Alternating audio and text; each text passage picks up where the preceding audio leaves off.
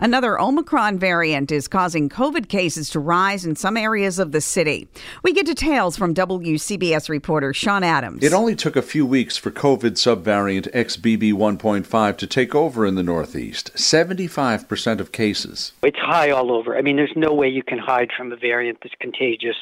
And quite frankly, it's very hard to avoid. Even people, who are pretty careful, I see coming in with it all the time. And it's throughout the entire metropolitan area. And actually, it's throughout the entire Northeast. Dr. Bruce Farber, Chief of Public Health at Northwell Health, says this strain does not appear to cause severe illness. He expects the virus will keep changing. We'll keep getting sick and build immunity over time.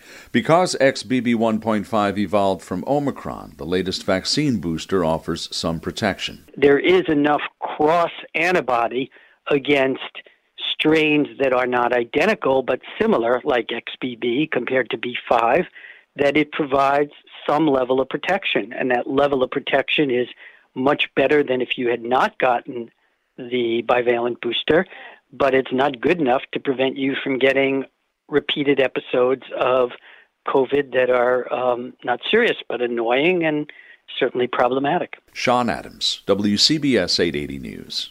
His karate lessons might not turn him into a black belt. Hi-ya! And even after band camp, he might not be the greatest musician.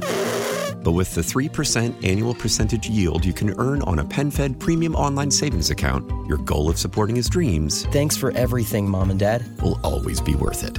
Apply today at PenFed.org/savings. Federally insured by NCUA. $5 minimum to open account. To receive any advertised product, you must become a member of PenFed.